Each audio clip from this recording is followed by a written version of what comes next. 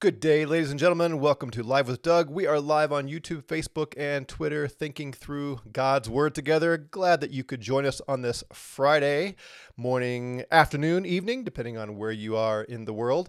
And we are working our way through the book of Isaiah very slowly. We are making a little bit of headway today in chapter 1.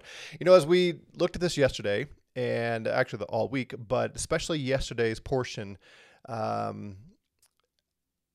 I can't help but think the Jews in the biblical narrative give us a great perspective on humanity, on our wickedness. Now, not those of us who are Christians, who have been born again by the Spirit, who have the new heart and the new mind and all that, but we look out at our world and we think, how can they be so foolish?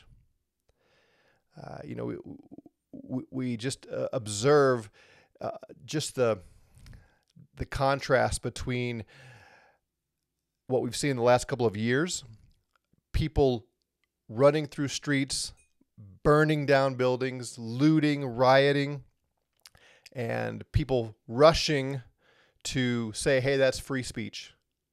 They have a right for all these reasons.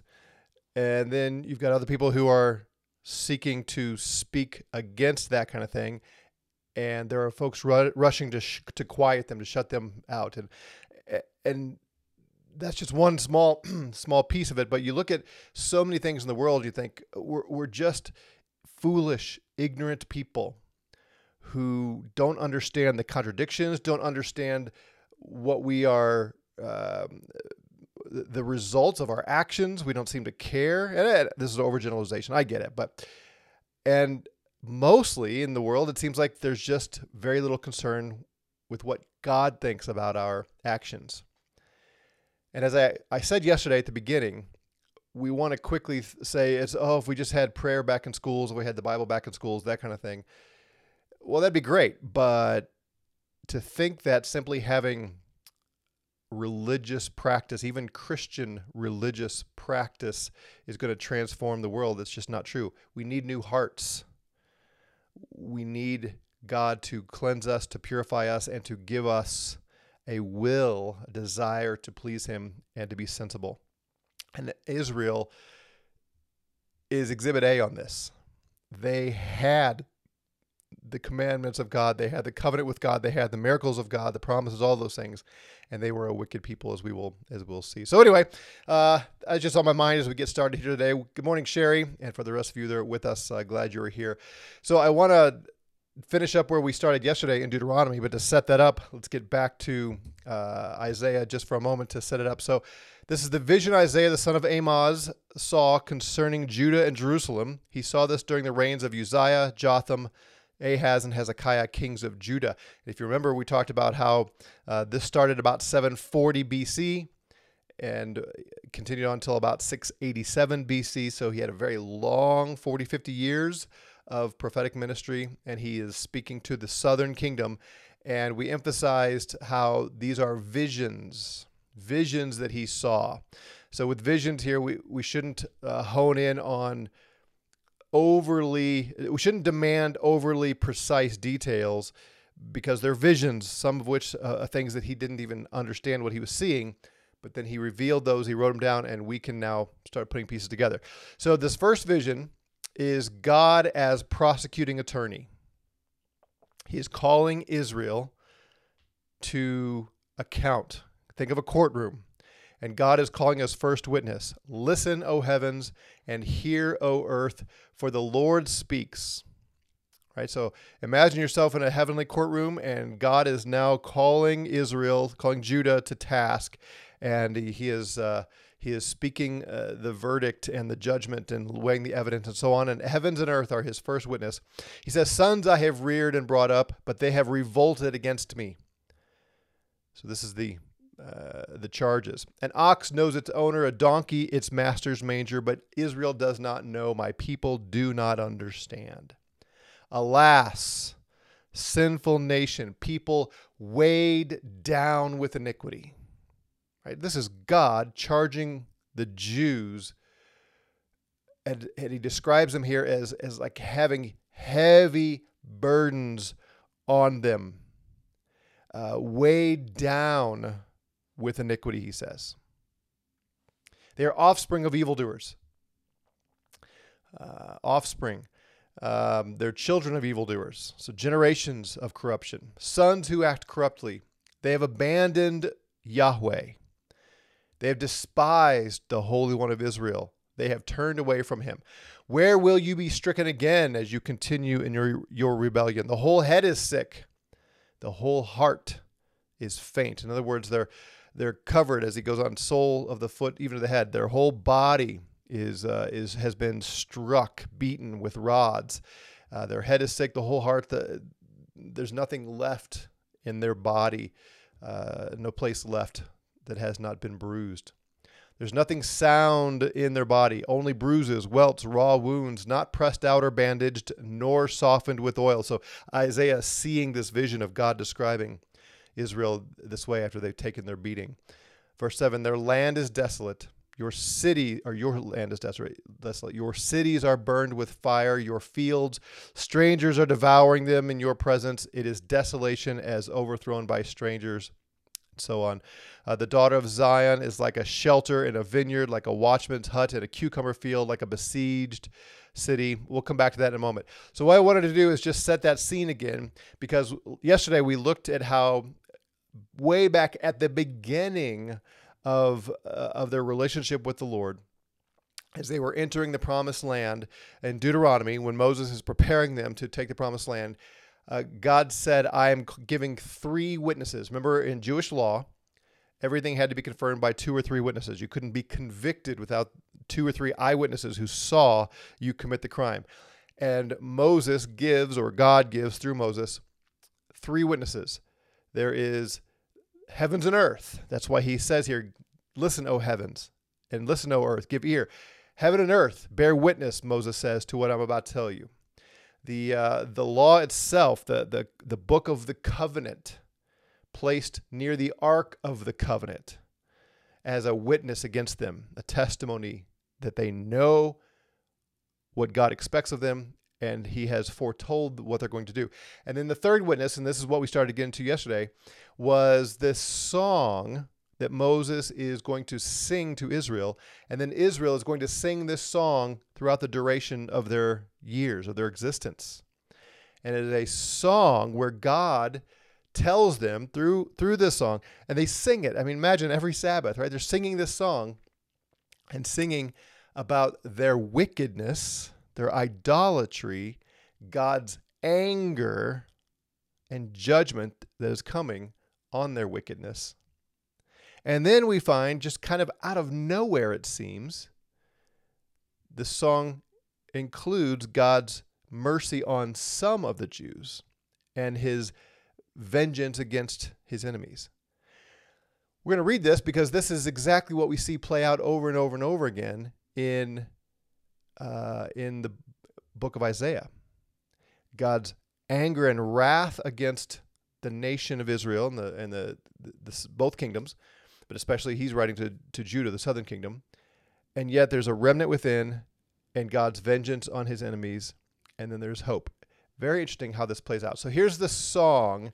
And again, imagine, we have our mighty fortress is our God, be thou my vision, whatever song you like to sing in church. Imagine gathering as the people of God to sing this song.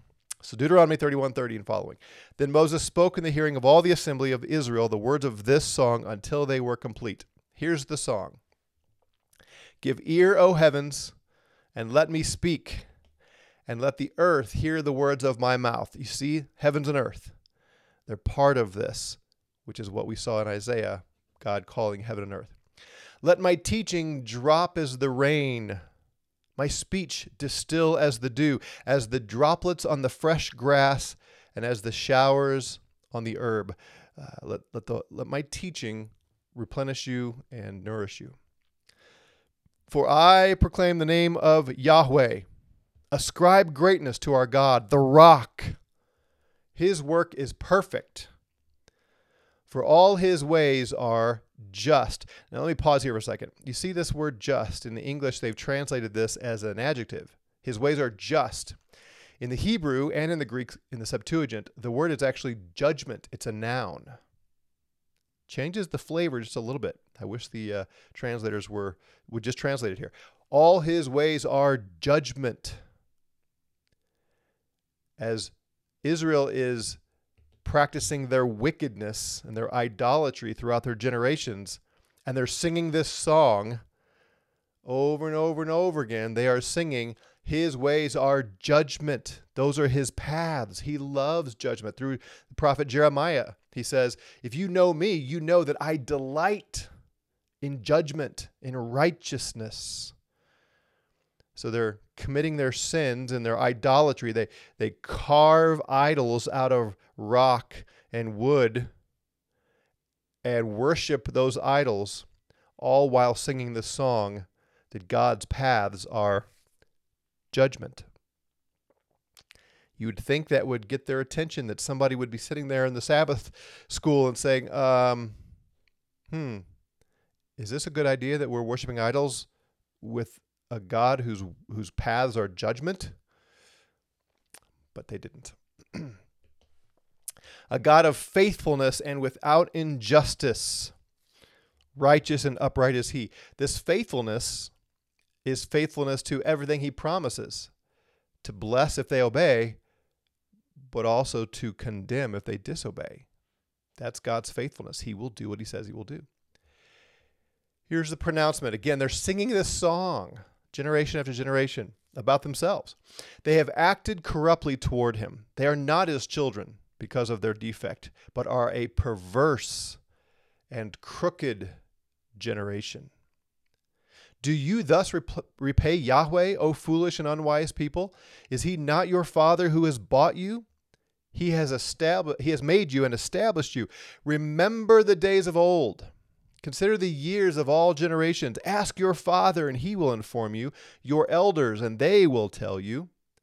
When the Most High gave the nations their inheritance, when he separated the sons of man, he set the boundaries of the peoples according to the number of the sons of Israel. God is the one who's given you all of this land. He's saying, so they are to sing this song as they go into the promised land, and God is going to divvy up all this, the promised land, the land flowing with milk and honey, Canaan's land, all of this rich, fertile soil. He's going to divide it up among the numbers of the sons of Israel.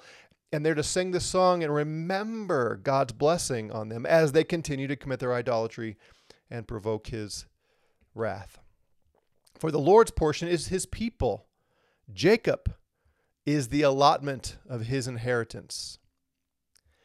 He, God, found Jacob in a desert land and in the howling waste of a wilderness. He encircled him. He cared for him. He guarded him as the pupil of his eye. This is how God has taken care of the Jewish people. Like an eagle that stirs up its nest, that hovers over its young, he spread his wings and caught them and carried them on his pinions. Do you hear echoes of this when Jesus is pronouncing the final judgment on the Jews in 70 AD? He warns them of what's coming. He's rebuking them for their hypocrisy. Woe to the scribes and Pharisees, hypocrites. And this is Matthew 23. He goes on and on. You travel over land and sea to make one convert, and then you turn him into twice the son of hell that you are yourselves. It's just scathing rebuke of the Jews.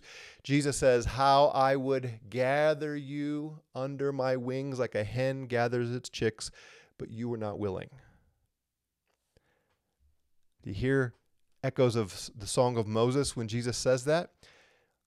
Like an eagle that stirs up its nest, that hovers over its young, he spreads his wings. God says, I spread my wings over Jacob. I found him in the middle of the wilderness and I covered him. Jesus says, I would have protected you, but you weren't willing. Behold, your city is left to you desolate. Same word that we see in Isaiah 1 there. The Lord alone guided Jacob, and there was no foreign God with him. So Jacob was faithful to the one true God, Yahweh. He made him ride on the high places of the earth, and he ate the produce of the field. He made him suck honey from the rock and oil from the flinty rock. It's an interesting word picture there. Imagine putting a rock in your mouth and sucking on it.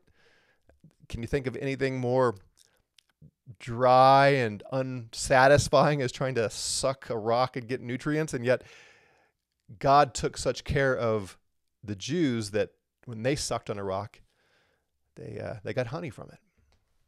Curds of cow and milk of the flock, with fat of lambs and rams, the breed of Bashan, and goats, with the finest of the wheat, and of the blood of grapes you drank wine. They had the finest wine. But Jeshurun grew fat. You are grown fat, thick, and sleek. Then he forsook God who made him and scorned the rock of his salvation. So God is telling them ahead of time, you're about to enter in the promised land, and you are going to enjoy all of my blessing, and then you are going to forsake me and say, look what we've done. We have made ourselves into this wonderful, rich, thriving nation, and suddenly devotion to Yahweh, who provided all this, is not going to be enough. They're going to seek after other gods. They go fat, dumb, and happy, and deny the one who provided all of this. He forsook God who made him. He scorned the rock of his salvation. He being here Jacob, which is Israel, the Jews. They made him jealous with strange gods. With abominations they provoked him to anger. They sacrificed to demons who were not God, to gods whom they have not known. New gods who have come lately, whom your fathers did not dread. Again, imagine generation after generation after generation of Jews singing this song about worshiping idols as they're worshiping idols. Right? They gather in the temple, and they gather in their high places where they have made these false gods to worship them, singing this song about God's wrath because they have forsaken him for false gods. You'd think they'd know better. You neglected the rock who begot you, and forgot the God who gave you birth. The Lord, Yahweh, saw this and spurned them because of the provocation of his sons and daughters. Then he said, I will hide my face from them. I will see what their end will be, for they are a perverse generation, sons in whom is no faithfulness. Again, you see, remember what he said back here in Isaiah? Verse 2, sons I have reared and brought up, but they have revolted against me. An ox knows its master, a donkey its master's manger. An ox knows its owner, a donkey its master's manger, but Israel does not know. My people do not understand. These are sinful nation weighed down with iniquity, sons who act corruptly. They've abandoned the Lord. Same thing. So in Isaiah, remember, this is almost 1,000 years after Moses. So you've got the Song of Moses describing what they will do, and then God, through Isaiah, prosecuting them like a prosecuting attorney and charging them with doing exactly what he had predicted they would do. And they did it as they sang this song through generations. They knew full well what they were doing and what God's judgment on them would be. They are a perverse generation, sons in whom there is no faithfulness. They have made me jealous with what is not God through their idols. They've provoked God to jealousy. They've provoked me to anger with their idols. So I will make them jealous with those who are not a people. I will provoke them to anger with a foolish nation. Now, if you were with us in the Romans series where we looked at Romans 9 through 11 and looked at what Paul said regarding the future of the Jews in his day, he quotes this very verse. God says, I will make them jealous with another nation. That's the gospel going to the Gentiles, Paul tells us. And I will provoke them to anger with a foolish nation. Again, that's God sent Jesus, the Messiah, to the Jews. They rejected him, most of them, few accepted, but most rejected. And so God then turned and sent the gospel to the nations and left the Jews behind. Paul quotes that in Romans 10:11. For a fire is kindled in my anger and burns to the lowest part of Sheol and consumes the earth with its yield and sets on fire the foundations of the mountains. God is angry with the Jews, and he's going to pour out his wrath through fire. I will heap misfortunes on them. I will use my arrows on them. They will be wasted by famine and consumed by plague. A bitter destruction in the teeth of beasts I will send upon them with the venom of crawling things of the dust. Outside the sword will bereave, and inside terror, both young man and virgin, the nursling with the man of gray hair. So all age groups, both sexes, young and old, they'll get it from God. I would have said, I will cut them to pieces. I will remove the memory of them from men. God says, I am so angry, I would have just wiped them out so that no one ever remembers the Jews again. Well, what stopped him? He said, had I not feared the provocation by the enemy, that their adversaries would misjudge, that they would say, oh, our hand is triumphant, and Yahweh has not done all this.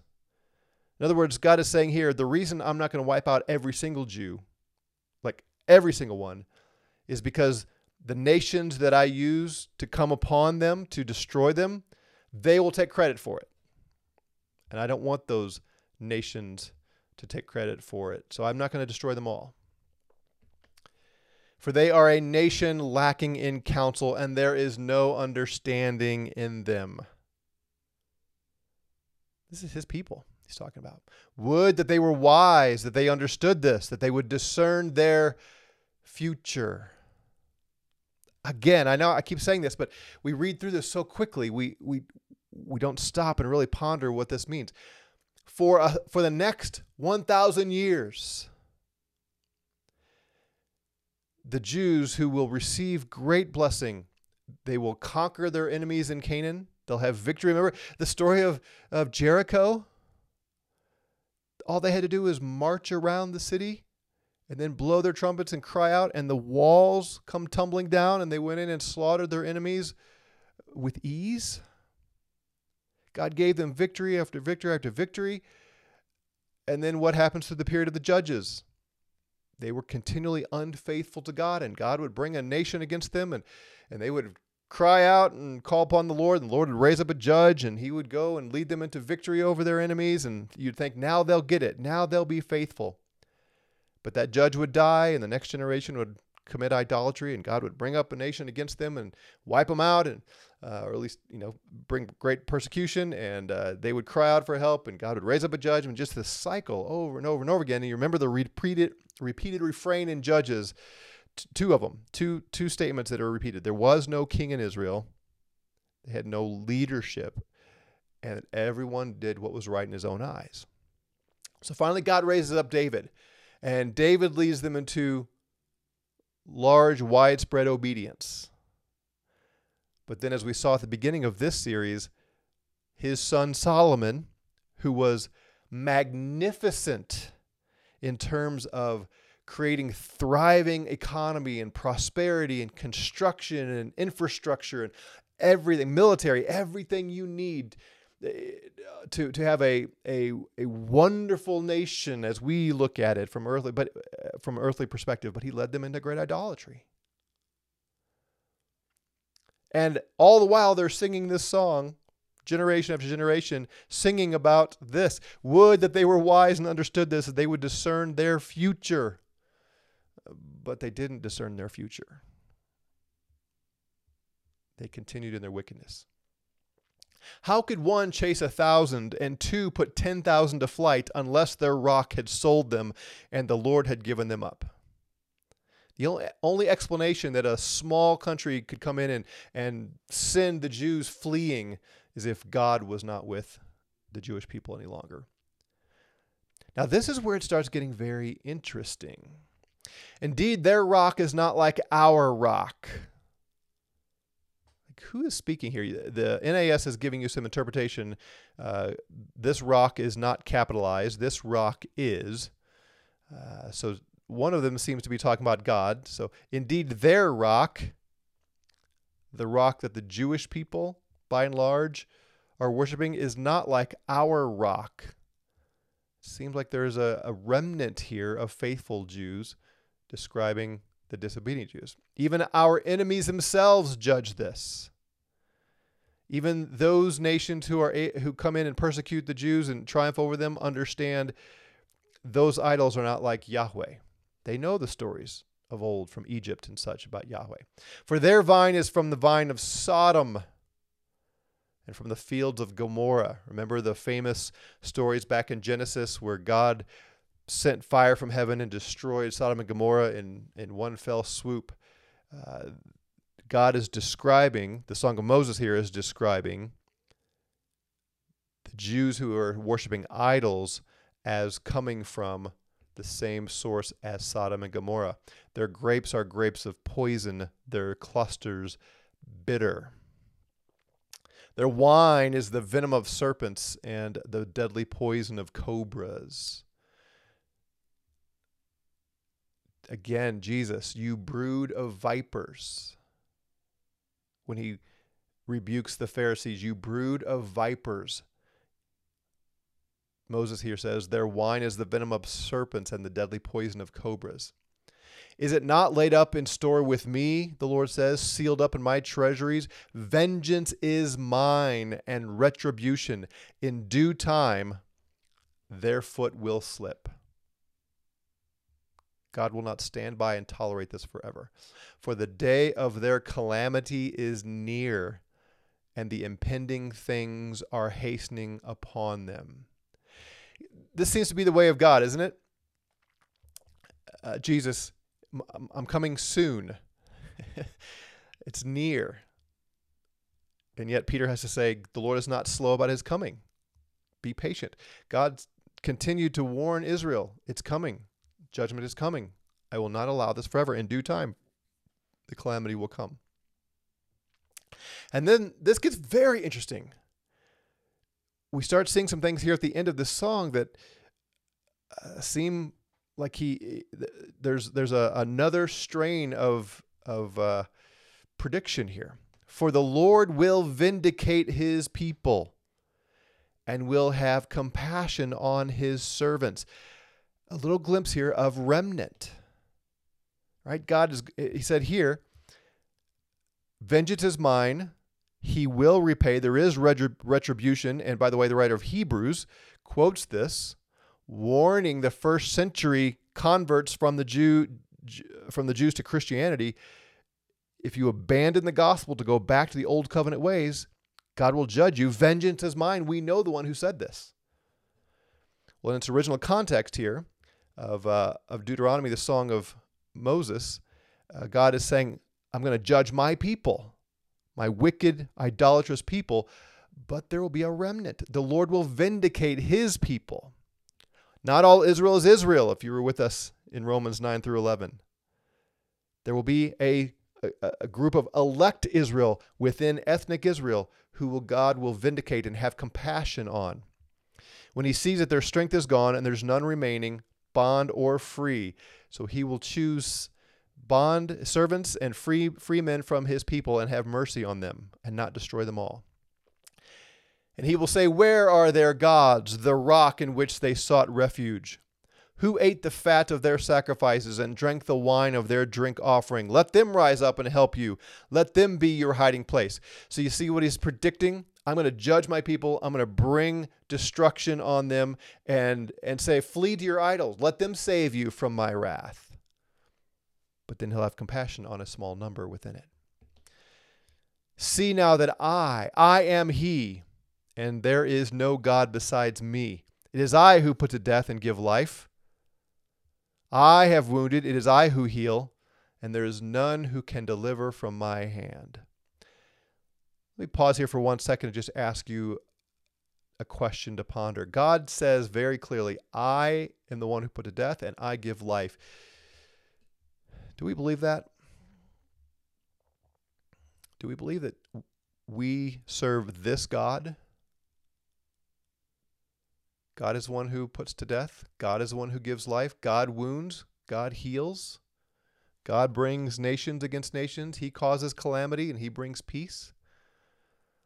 Do we think the world is spinning out of control, out of God's control? That he has nothing to do with what we see going on in the world? No, the God who reveals himself in the scripture is the God who is sovereign over all things.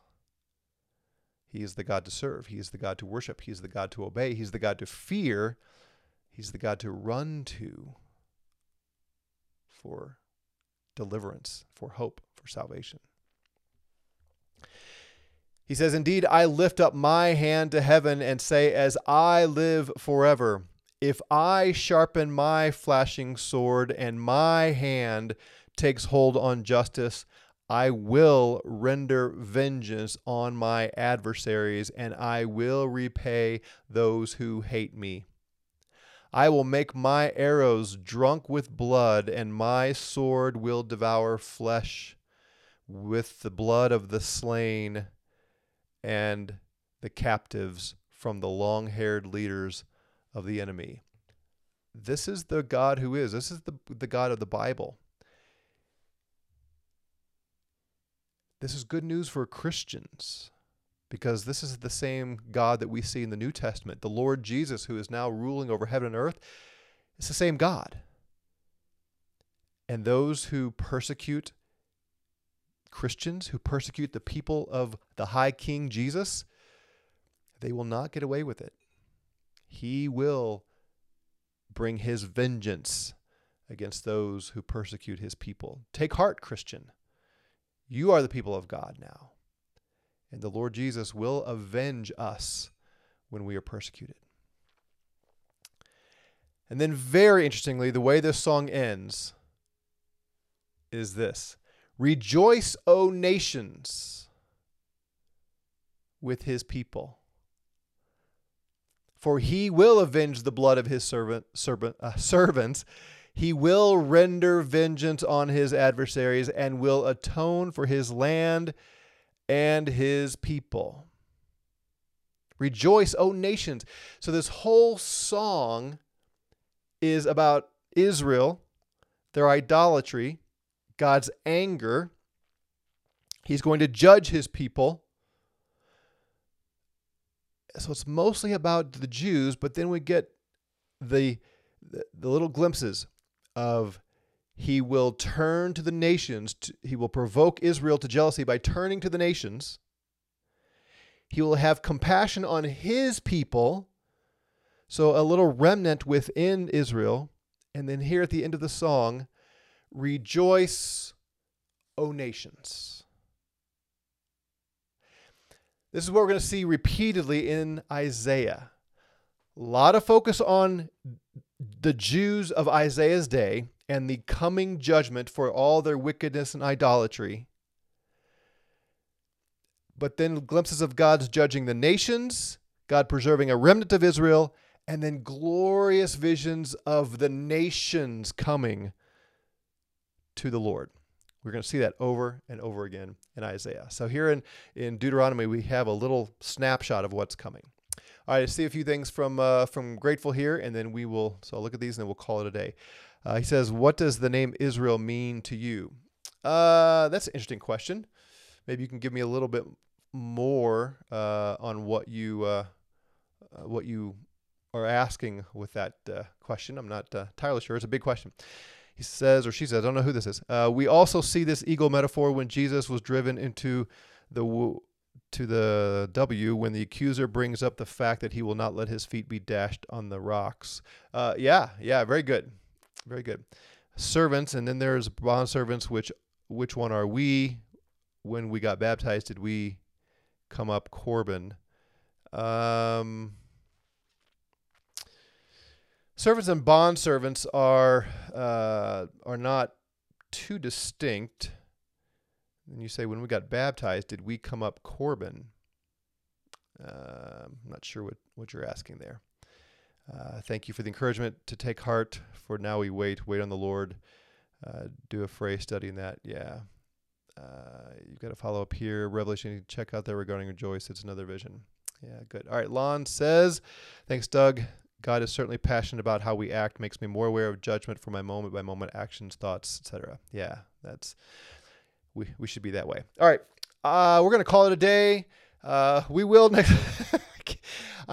We're going to go slow through this, so we will wrap up chapter 1 of Isaiah next week. We will take a break on Monday for Memorial Day. Have a great long weekend, and Lord willing, we'll see you back here on Tuesday to continue the study. Have a great day in the Lord. God bless.